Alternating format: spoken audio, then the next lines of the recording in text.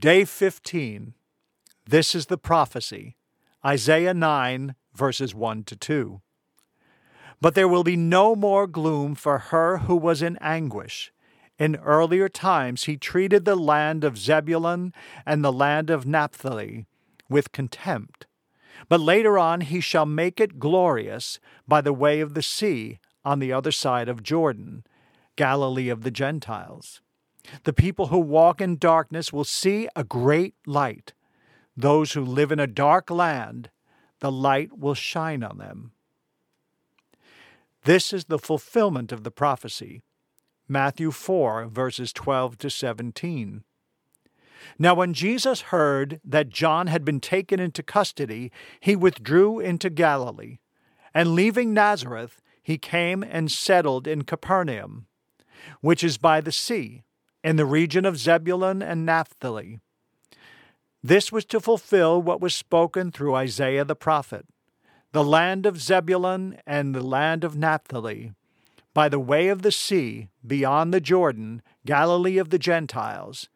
The people who were sitting in darkness saw a great light, and those who were sitting in the land and shadow of death, upon them a light dawned.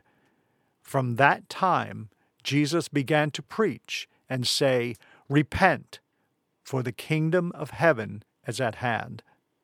During the earliest ages of a childhood, darkness is often associated with fear.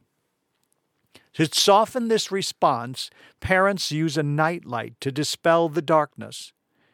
In the Scriptures, God employs the imagery of darkness to signify separation from His presence and judgment. Through the prophet Isaiah, Israel had been given a word of judgment for turning away from their God and consulting spiritists and mediums for answers. Their rebellion left them in darkness, but God did not leave them without a sign of hope. A light would shine, a promise would be kept, and their Redeemer would break forth with a great light, like the dawn turning darkness into day. God would come again to rescue them from their oppressors. As Jesus begins his ministry in Galilee, Matthew recalls the promise that one day light would break forth in that very region to vanquish the darkness. The King and God they had rejected has returned to usher in his reign, proclaiming, Repent, for the kingdom of heaven is at hand. In word and deed, Jesus rescued them from the kingdom of darkness and transferred us into his eternal kingdom. Colossians 1, verse 13.